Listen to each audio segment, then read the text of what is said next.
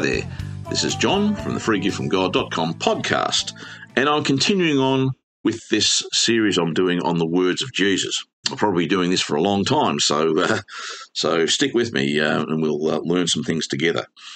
Now, today I'm going to start reading from John chapter 3, and this is interesting, this section, particularly the first part where he's talking to Nicodemus.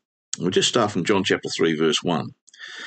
Now, there was a man of the Pharisees named Nicodemus. Okay, now we know what Jesus said about the Pharisees all over the place. He called them hypocrites and whatever, but there were men amongst the Pharisees who were good men, who recognised that Jesus was not someone they should reject, and Nicodemus was one of them.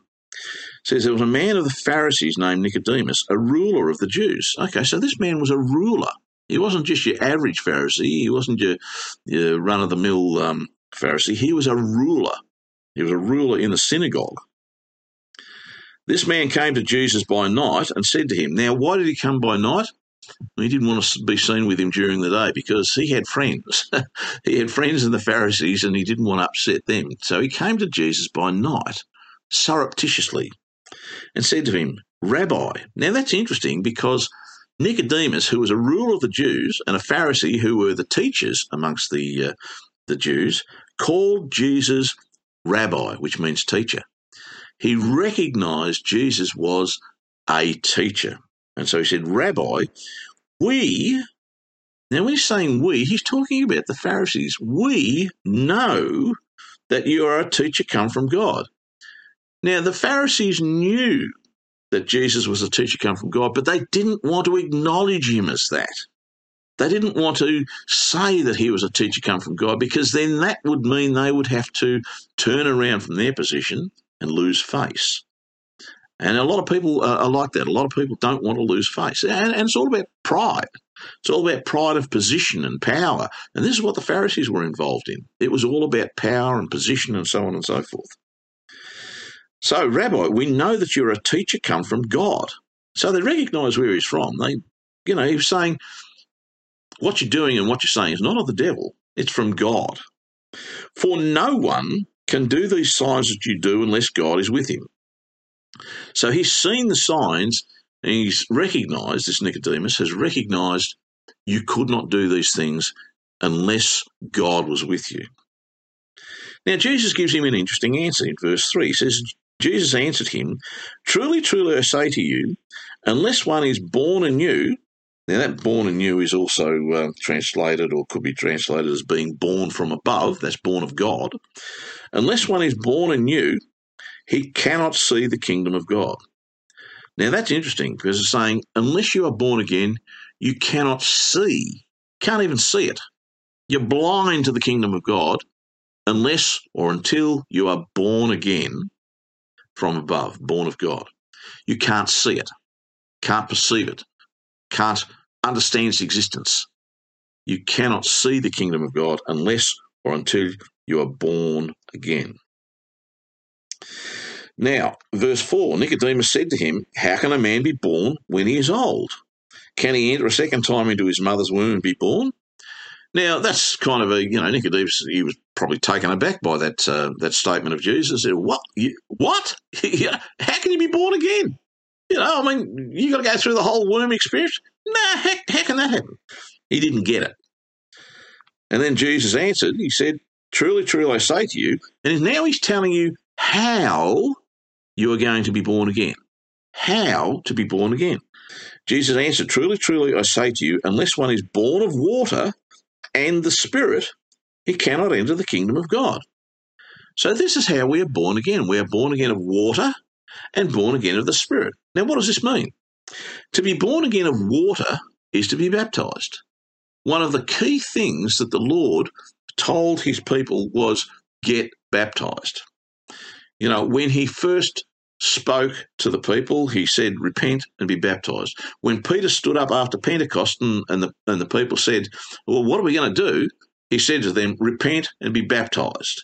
When Paul spoke to the disciples he found in the upper country in Ephesus, in the hill country of Ephesus, and you can read this in Acts chapter 19, verses 1 to 6, he said to them, be baptized. He asked them, what were you baptized into? And they said, John's baptism. And he said, well, John said to be baptized into Christ. That's the first part of it. When he's talking about being born again of water, what he's talking about is being baptized. And baptism is critical.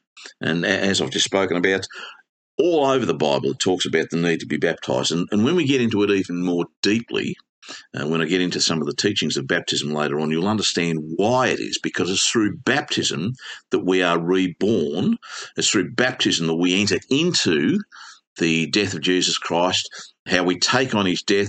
And because we take on his death, that is how we are set free from sin, and that is how we are set free from the law, and that is how we enter into God's kingdom.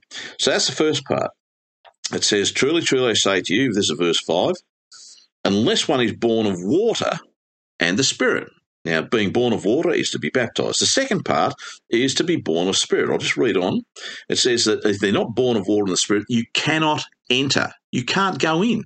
You can't go into God's kingdom unless you've been born of water and of the Spirit. Now, that doesn't mean that if you're not baptized and you don't receive the Holy Spirit, you can't be saved. All right? I want to get that point out there, because there's a lot of people who will say things like, well, unless you're baptized, unless you've received the Holy Spirit, unless you can speak in tongues, unless you can do all these other things, you can't be saved.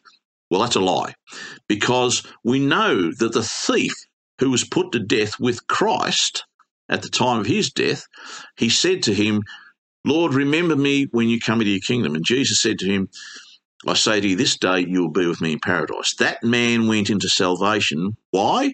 Because he believed in Jesus. It's through faith that we receive salvation.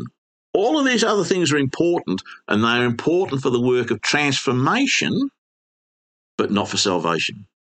Salvation rests upon your faith in Jesus Christ. But if you're going to be transformed, and we all have to be transformed at some point, we have to be transformed into the image of Jesus Christ, because if we're going to live with the Father, we can't live in a state of sin. And so we have to be removed from sin, have sin removed, and all of those sorts of things if we are going to live with Jesus and if we are going to live with the Father. So that's important. But the second part is about being born of the Spirit. Unless one is born of water and the Spirit, he cannot enter the kingdom of God. Now, to be born of the Spirit is to receive the Holy Spirit. Now, I know there are churches out there who say all kinds of things about how you receive the Holy Spirit. Some say you receive the Holy Spirit when you first believe. Some say you receive the Holy Spirit when you were baptized. Some say all kinds of things. But you don't automatically receive the Holy Spirit. And again, if you read Acts 19, verses 1 to 6, in fact, what I might do, I might turn over to Acts 19, verses 1 to 6, just to make this quite clear. Now, this is at the time when Paul met those disciples at Ephesus when he first came up there.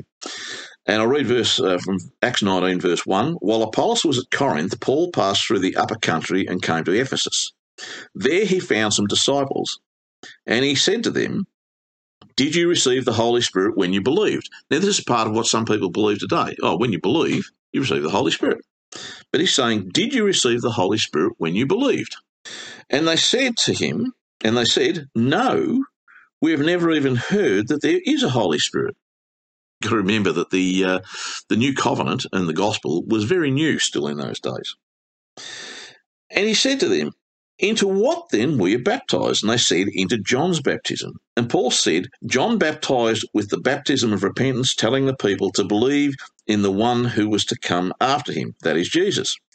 So these were disciples of John, basically. They had heard the teachings of John the Baptist, and so they were following what he had to say. And of course, Paul said, well, John said to believe in the one who was to come after him, who was Jesus. On hearing this, they were baptized in the name of the Lord Jesus, and when Paul had laid hands upon them, now this is the important thing, when Paul laid his hands upon them, the Holy Spirit came on them,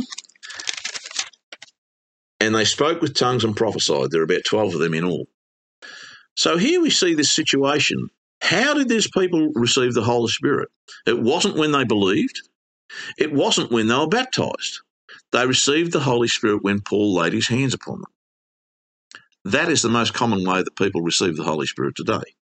And to receive the Holy Spirit is then to be born again of the Spirit, going back into John chapter 3. Now he says, as we continue on in verse 6, that which is born of the flesh is flesh, and that which is born of the Spirit is spirit. Now remember, he's talking to Nicodemus about being reborn, and Nicodemus was scratching his head saying, well, can you go back into the womb? And he said, well, no. Jesus is now saying, no, that's a fleshly birth. That which is born of the flesh is flesh.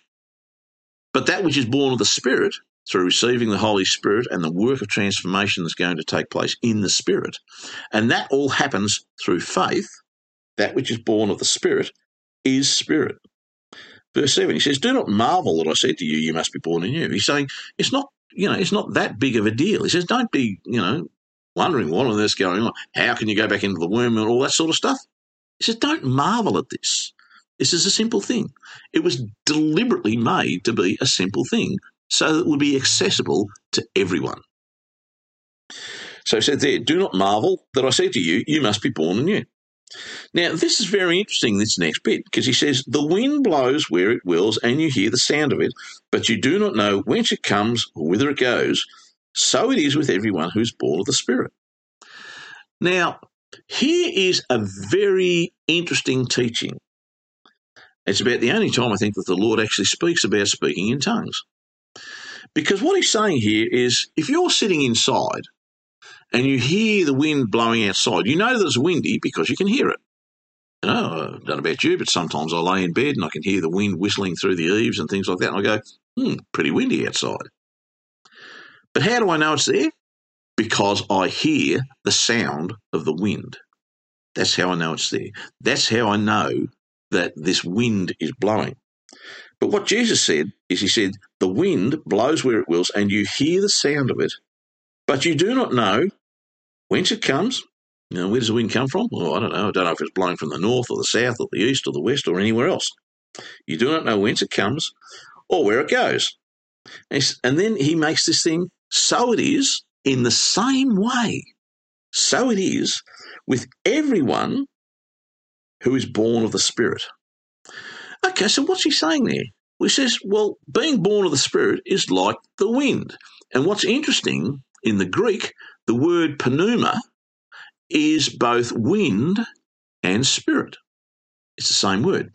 Pneuma means wind and spirit. So he's saying, well, so it is with everyone who is born of the Spirit. How do you know if you've been born of the Spirit? Well, in the same way that you know that the wind is blowing. You hear it. You hear the voice of the Spirit. What is the voice of the Spirit? The voice of the Spirit is speaking in tongues. That is the voice of the Spirit. So how do you know you've been born of the Spirit? Well, you receive the gift of speaking in tongues. And it's offered to everyone.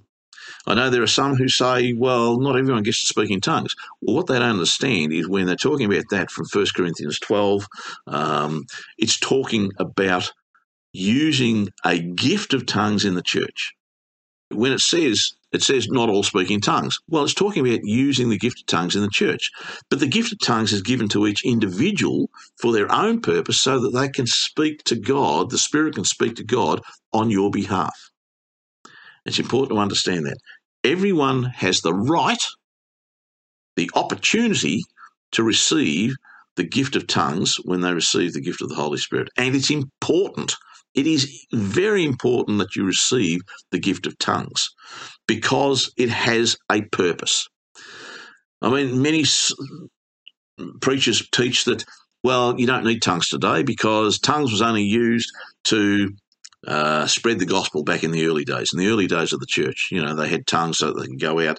And they used the scripture in Acts chapter 2 where the disciples all stood up and they were all speaking in tongues and people from different countries could understand what they were saying. But that's not true because they moved, all of the people, all of the early church moved amongst the Roman Empire.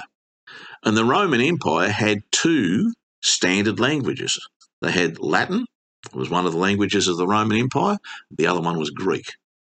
Latin basically was the language of the scholars and so on, whereas Greek was the common language right throughout the whole Roman Empire. So if they went to all of the places they went to, which they did, they spoke Greek. The New Testament, you look at all of the letters that Paul wrote to the Corinthians, to the Romans, to the Thessalonians, the Philippians, the Colossians, Ephesians, and so on, and even the personal letters he wrote to Timothy, Titus, Philemon, all of those letters were originally written in Greek. It was the standard language of the Roman Empire. They didn't need tongues for the purpose of spreading the gospel because everyone spoke Greek. So that's what was happening there. But when he's talking about this here is, how do you know that someone's been born of the Spirit? Well, you'll hear the sound of the Spirit speaking in tongues. That's what he's saying there. The wind blows where it wills and you hear the sound of it, but you do not know whence it comes or whither it goes. So it is with everyone who is born of the Spirit. So this is how we know. To be born of water is to be baptized, and you need to understand what baptism's all about. And there's a lot to learn on that because there's a lot of false teachings about baptism too. And you need to receive the Holy Spirit and speak in tongues as the evidence of it. And those two things together, born of water, born of the Spirit, is how we enter the kingdom of God. And as I said before, you can be saved, you can have salvation without having these things happen. I mean, there was salvation under the law. Those who kept the law, they will be saved. But these things it's not about salvation. These things are necessary for transformation. You can't be transformed into the image of Jesus Christ unless or until you've been baptized, received the Holy Spirit with the sign of tongues, and you understand what they are all about and what they are for. And we'll get into that as time goes on. So that's it for today. I'm going to end that there, and I hope that you join me again next week as I continue on looking at the words of Jesus, because there's an awful lot of things that need to be said about this. Until then, though, this is John from the freegiftfromgod.com podcast signing off and wishing you a great week ahead.